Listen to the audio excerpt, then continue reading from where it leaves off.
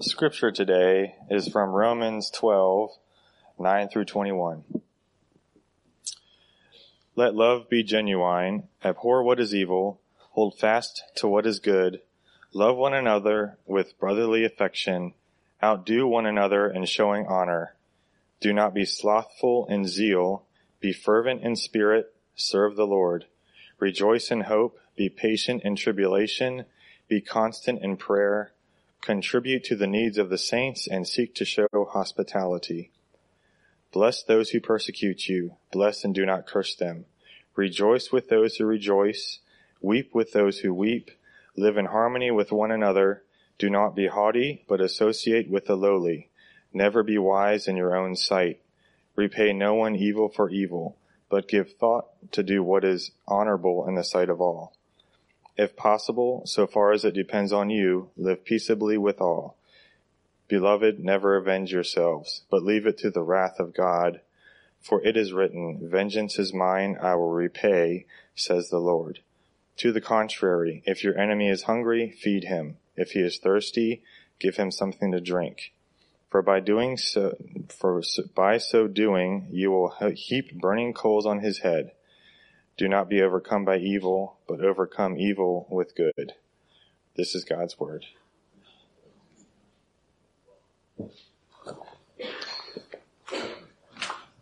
So basically, if you're visiting, we're the church that sacrifices animals for our youth group. So no church gives you quite the picture like Living Hope of, so some kids are screaming running the other way, and some kids are screaming running toward it. But no, awesome announcement, Tom. Benjamin thought maybe top 10 announcement lifetime. So that's awesome. We are moving through the relatively boring book of Romans. Romans 12 this morning we are in, and we'll be going one more week in Romans. Then Nancy and I'll be gone for a couple of weeks, and you're going to have some fantastic people speaking. And then we're going to do Palm Sunday and Easter, and then we're going to pick right back up with Romans. So we'll be there through basically the end of the school year, just so you know where we're going. I grew up a very competitive person. I'm highly competitive. I was so competitive that I played mildly competitive tennis. My mom was an instructor, and so we would play. And my mom physically walked off the court when I started to pull. Before John McEnroe and the tennis brats of the 70s, I was that kid who was slamming balls and throwing rackets, if I missed a shot. And my mom actually walked off the court in one tournament. She was so embarrassed. So it was a good lesson. But competition, I've muted a little bit since I've gotten older, but I'm just more polite about it. I still desperately want to win everything that I try. As I read the scripture, there's only one place that I can find where God actually encourages a competitive spirit. Everything else is kind of to mute that spirit. Don't compare yourselves with one another and win. In this passage that we're going to look at, we'll look at it about halfway in, it's the only place I can find, maybe correct me if I'm wrong, if you find another place where there seems to indicate in the language that we are to compete with one another. So hold that thought for just a minute. Romans 1 through 11, the first 11 chapters, tells us what God has done to bring us into relationship with himself. It's the story, this grand arc of the broken world and what God has done in Jesus to give your life meaning and purpose, to give forgiveness where you've absolutely blown it. And that the gospel message is so contained in these first 11 chapters that he turns to Romans 12 and we say, okay, if that's true, if that's touched your life, how are you going to live? What does that mean? And so we've looked at in Romans 12 the way that our lives are to be given completely to God as a living sacrifice. Last week we looked at what it means to have your mind renewed, to think differently about everything. That if Jesus Christ is alive, that changes everything, or should change everything in your world.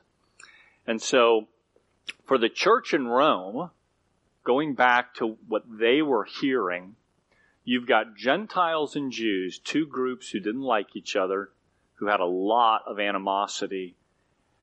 And Paul is saying that if the world's going to know that this gospel about Jesus is actually true, it's going to be in the way you treat each other within the church.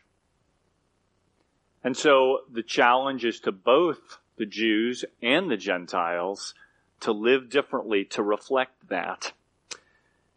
In what we looked at a little bit last week of the gifts that are given in the church, how we find out how God has wired us, and in verses 3 through 8, it looks at how the gifts that differ from one another, according to the grace, we're supposed to use them for the benefit of everyone. And now in what Paul just read, it's sort of this rapid fire, machine gun-like phrase after phrase, and the way it reads in Greek is just a verb and then a modifier to that verb. So love, genuine, hate, evil. It just boom, boom, boom, all the way through there. And some of these things some will engage your imagination more than others, but it's really easy to just see this as isolated phrases about, well, Paul was just trying to figure out all the best ways to live, and he just threw out everything he could, like throwing spaghetti against the refrigerator and see which one sticks and you know it's done. No, I think there's a method to his madness here. So if you've got your Bible, would you open with me to Romans 12?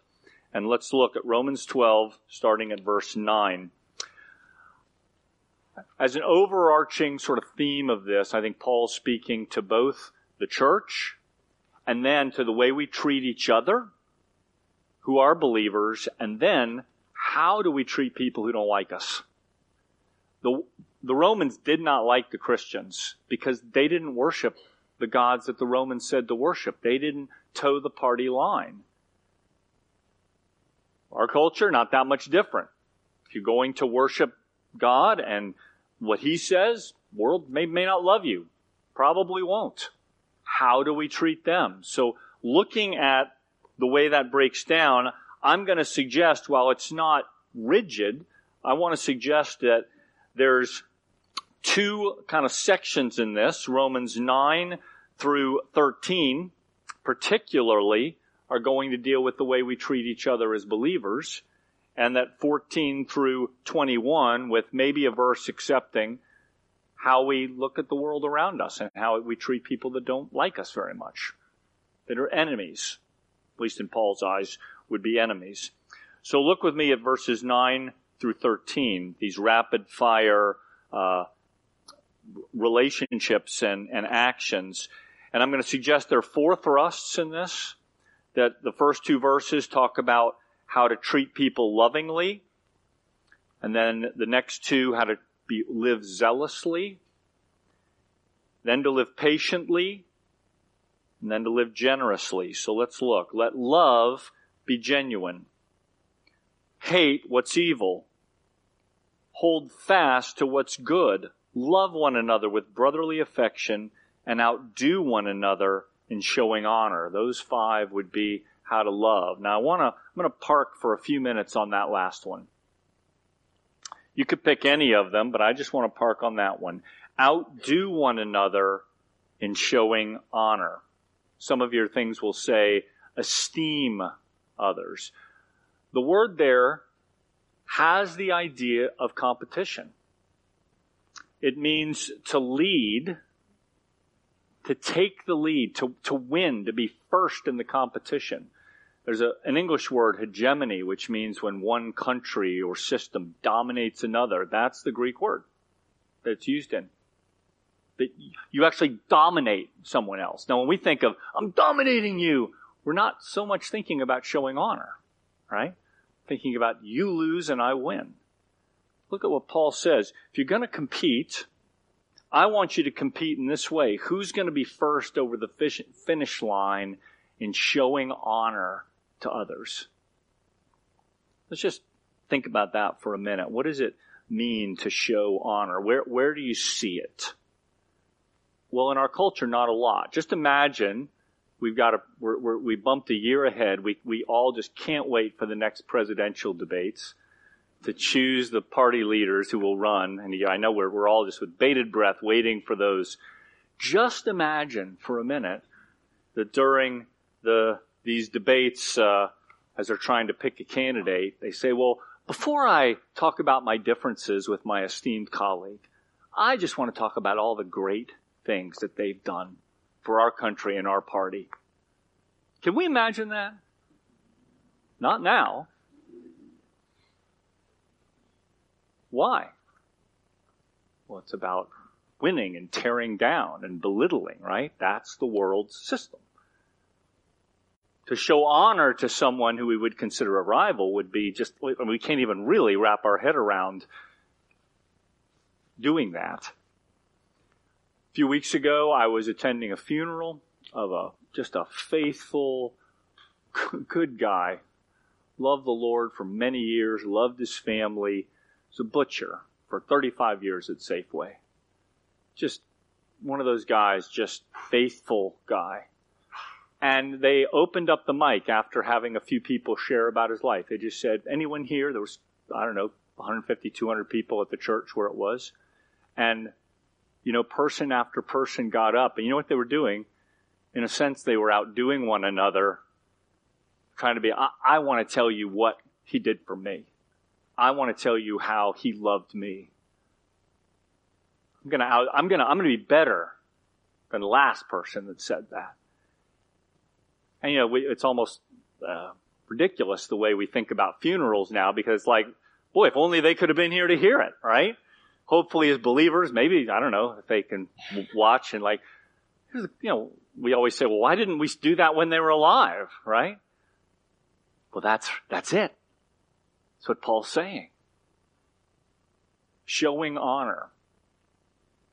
When Nancy and I were youth pastors in Central Florida, one of the things that we found was the most powerful way to change the environment was to have the kids affirm one another.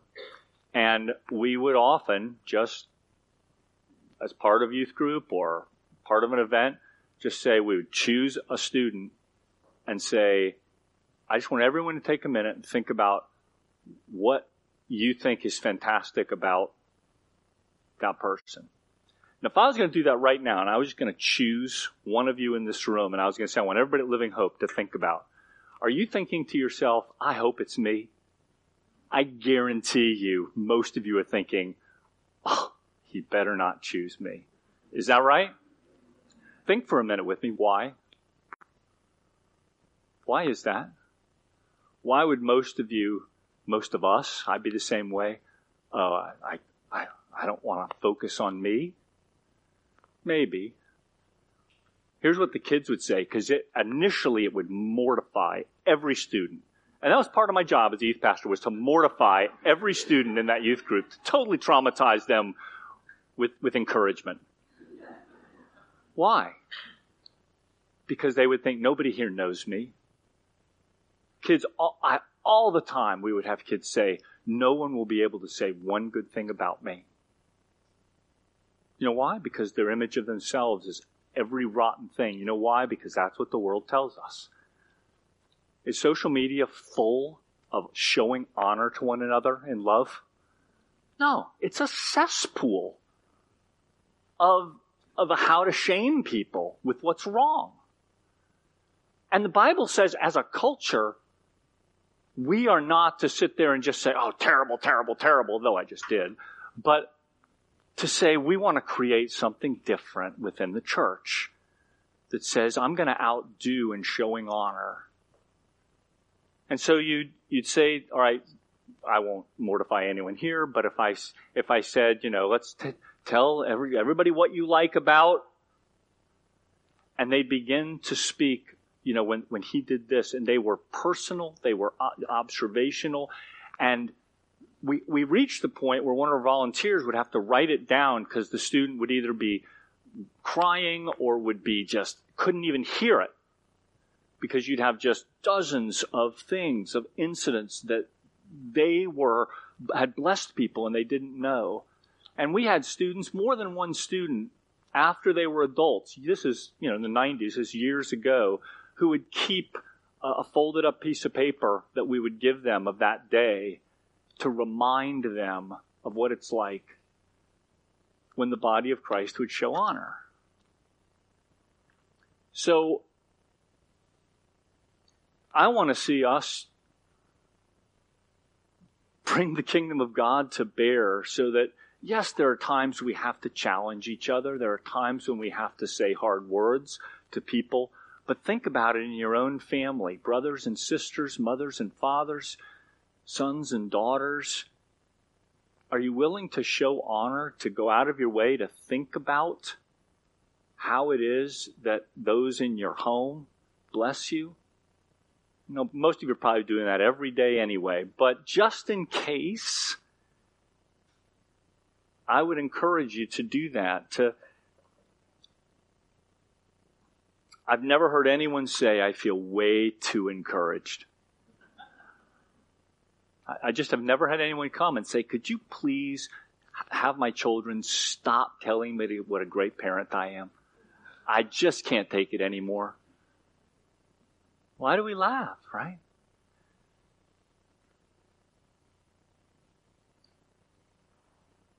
So hopefully you can think of ways. I was trying to think of all the ways I have felt honored in my life. I felt honored many, many times, but just a couple of things. Put yourself in the position of another person, especially one maybe that you don't understand very well or you don't relate to. Put yourself in their shoes and speak a word of encouragement. Write a note, a phone call, a text. It pays dividends in their life far beyond all proportion of how small a thing it is for us to do.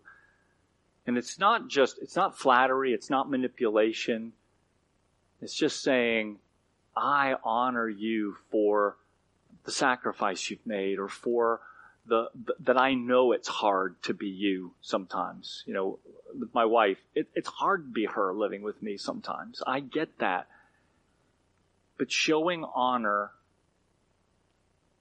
to compete with one another, be first across the finish line of showing honor. I know I parked there, but I just feel like it changes the atmosphere of any organization, whether it's a work thing or whether it's a school co-op or whatever, to show honor, outdo one another. 2 more comments on this section of dealing with each other, very quick. 2 more comments. To be zealous, to never flag in zeal, to be alive with the Spirit, and to serve the Lord. I just want us to think for a minute, if your faith and your Christian life is something that is boring to you, I get that. No condemnation. But can I tell you that the Holy Spirit would like to make it so alive that the zeal is not something that you strive to have? When you're aglow with the Spirit, it's like lighting a fire. The fire is not thinking, oh, I just hope I can catch those leaves and paper on fire. It's what fire does. So here's just a prayer. Holy Spirit, come into me and light my soul on fire so that I desire this. Do you realize God can change your desires? Do you believe that? You may not feel like loving your spouse or your kids. Your own love may be dead. You may not feel like loving a Democrat or a Republican. You may not feel like loving that hate speech that's out there. You may feel like you just want to tear them apart. I get that. The Holy Spirit wants to change your desire to do the will of God. Do you believe that? If so, then ask the Holy Spirit to fill you, especially if you feel dead inside. Some of us here feel dead inside to our faith. It happens all the time. Fires go out when they're not tended. Be aglow, be ablaze with the Spirit. And finally, the third section. So the ways I'm breaking this down, and this is not rigid, but treating each other in church lovingly, zealously, patiently, and generously. Patiently, rejoicing in hope, patient in tribulation, constant in prayer. Those aren't the sexy verbs of the faith. I'm just going to be constant in prayer. Those are actually the things that will produce fruit. in your life long term. To be in the marathon, to be patient when things are really hard, when you can't forgive, to wait and to say, I choose, O Lord, to obey you rather than wait for my feelings. Lord, I choose to be constant in prayer, even when I feel like the prayers are making no impact or effect. This will begin to change your life.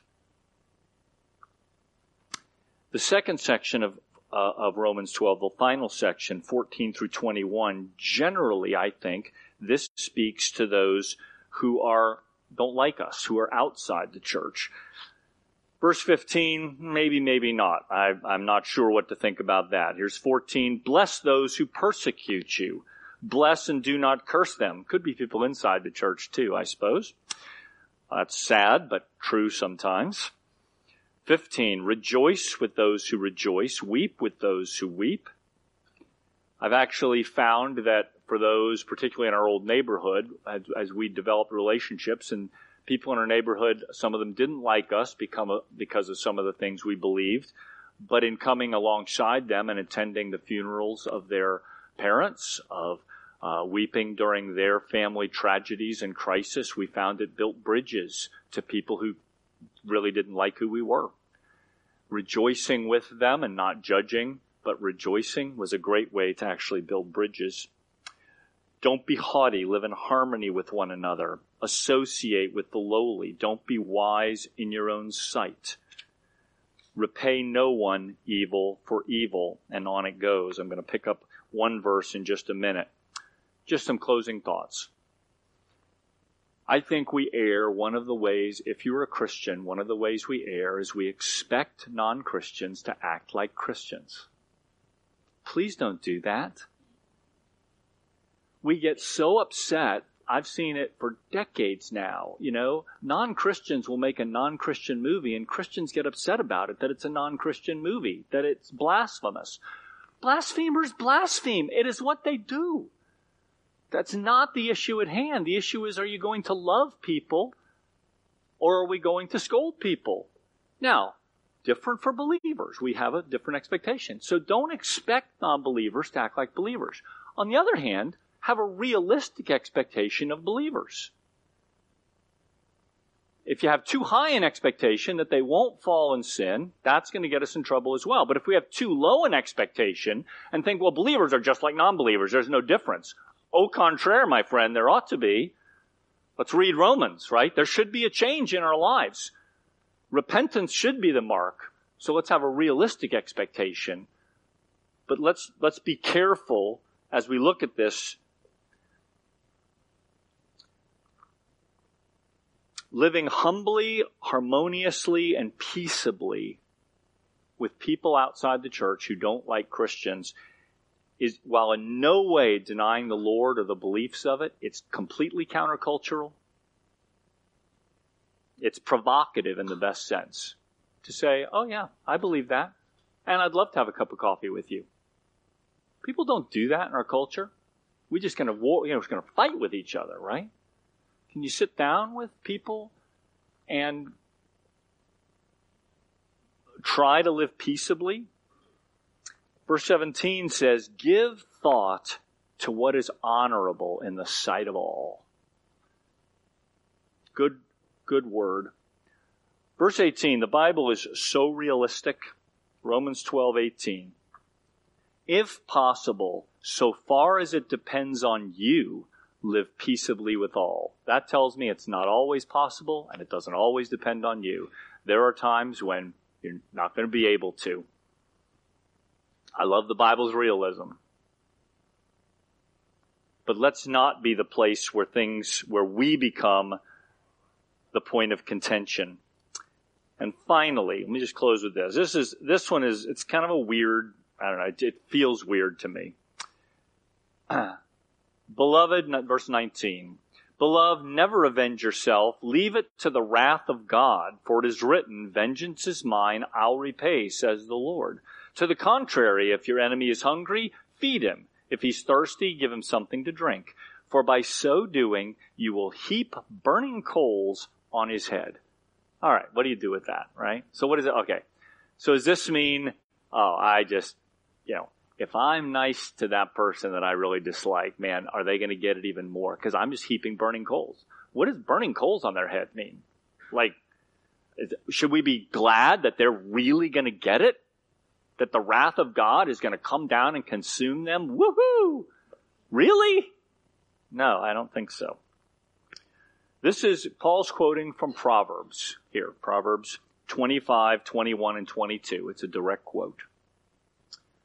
Coals of fire in Scripture, when we talked about it several times, it talks about heaping burning coals or having burning coals touch the human. Probably the best known is Isaiah chapter 6. Isaiah has a vision of the Lord and says, an angel of the Lord took burning coals. Do you remember this? And where did he touch? His lips, right? That's an image, isn't it? It's on your head in a sense. It's not dumping them. I'm not sure what dumping burning coals on your head, just hurts. But here's burning coals. What was it for? It was to purify a person of unclean lips, he says. Those burning coals purified. My contention is this, and I would love to hear your thoughts if you have different thoughts on it. Look, I'm just throwing it out there but I think the wrath of God, the justice of God, knows far better how to deal with people who've done you wrong. And there are people in this body, or people all over, seriously, you have had evil done to you. You have been sinned against. You've been abused. You've been put down. You've been mocked. People have left you. They've abandoned you. They have done wrong. Your choice is this. You take vengeance and you treat them the way they treated you. And the Bible says that's going to be non-redemptive. The anger of man does not achieve the righteousness of God. That if you decide to treat them, then the war begins and you'll begin to shoot back and forth. But the Bible's counsel is that if you somehow will bless and not curse, if you will do good and feed when they're hungry and give them drink, that somehow it will provoke something that for some, not for all, but for some it will provoke them in a way to wake them up, that maybe they will repent and they will change and they will turn. And that burning coals is a way to get people's attention. Now, some may turn away. It's not up to us. But I can tell you the possibility that if you treat with kindness when you have every right in the world sense to treat with scorn, opens the possibility for the wrath and justice of God. And hear me on this. We want the just wrath and righteousness and vengeance of God because He's the one that can distinguish, and it can be redemptive. God's justice is redemptive. Ours is not. Ours tears down. And I think my own take on this is that to be able to have burning coals like in the altar, when the Jewish sacrificial altar, they'd take burning coals and they'd pour oil on it, and it would all of a sudden create an incense before God that was beautiful, and that created a scent that God would receive and His presence would come because it was so lovely. I'd love to see burning coals like that. And we want to change a culture. I mean, how many times have I heard we're polarized? I mean, that's sort of the word of the century or whatever. The church too. Maybe our homes too. If we're going to change it, I'd love to see burning coals do it. That we treat each other with such a show of honor and with such a place where we say, God, I leave for you to figure out the right and wrong and how to deal with this. And I will love as you loved. Lord, I'll sacrifice as you sacrificed. And I'll leave the redemptive vengeance to you, Lord. Do not be overcome by evil. We live in evil times, guys. We live in dark times, and I think darkening times. Don't be overcome. Overcome evil with good. Romans 12 begins with how we are transformed. We individually start. Don't be conformed to this world, but be transformed by the renewing of your mind. And it ends with transforming a culture. Don't be overcome by evil, but transform evil with good. It moves from our hearts, hopefully to our homes, to our churches and our bodies, and out into a culture. But it's going to take us living differently. Would you pray with me, please? Heavenly Father, I thank you that as we look at your word, it's incredibly challenging because I can't live like this. I don't know how to live like this. I hate my enemies naturally, Lord. I want nothing to do with them. The best I have to offer is simply to ignore them. And you say no, feed them, minister to them, love them. Lord, would you show me and show us how we do that? Lord, where there's enmity in our homes, at our workplaces, in our schools, where there's just people that we just don't want to be around, even blood, Lord, would you make us aglow with the Spirit, that the Spirit of God, who loved his enemies so much, me, I was your enemy. When I hated you, you sent your only Son. While I was yet a sinner and a God-hater, you sent your Son to die for me. Lord, for those who are listening who know that they're not in right relationship with you, that they're walking in sin, that they're doing and they're walking as your enemies, Lord, pour burning coals on my head, Lord.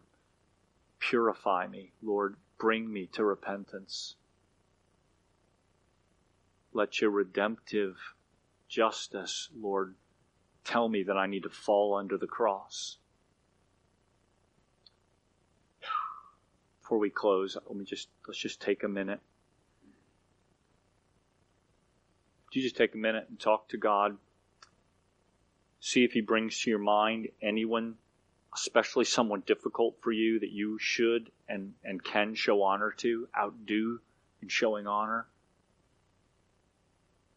That you would ask to be filled with the Spirit, to be zealous, to patiently endure, and to love those who've wronged you. Would you just take a minute, talk to the Lord, and listen to the voice of the Lord? Then we'll close. I don't know if this is for anyone in particular or just generally, but think in your own families. If there are people, family members that you're estranged from, is there any way for you to show them honor? Is there any way for you to feed them if they're hungry, at least metaphorically? And if the Holy Spirit is just pricking that in you, so be it. Make your word come alive in us, Lord. In Jesus' name, amen. Let's stand together and we'll close.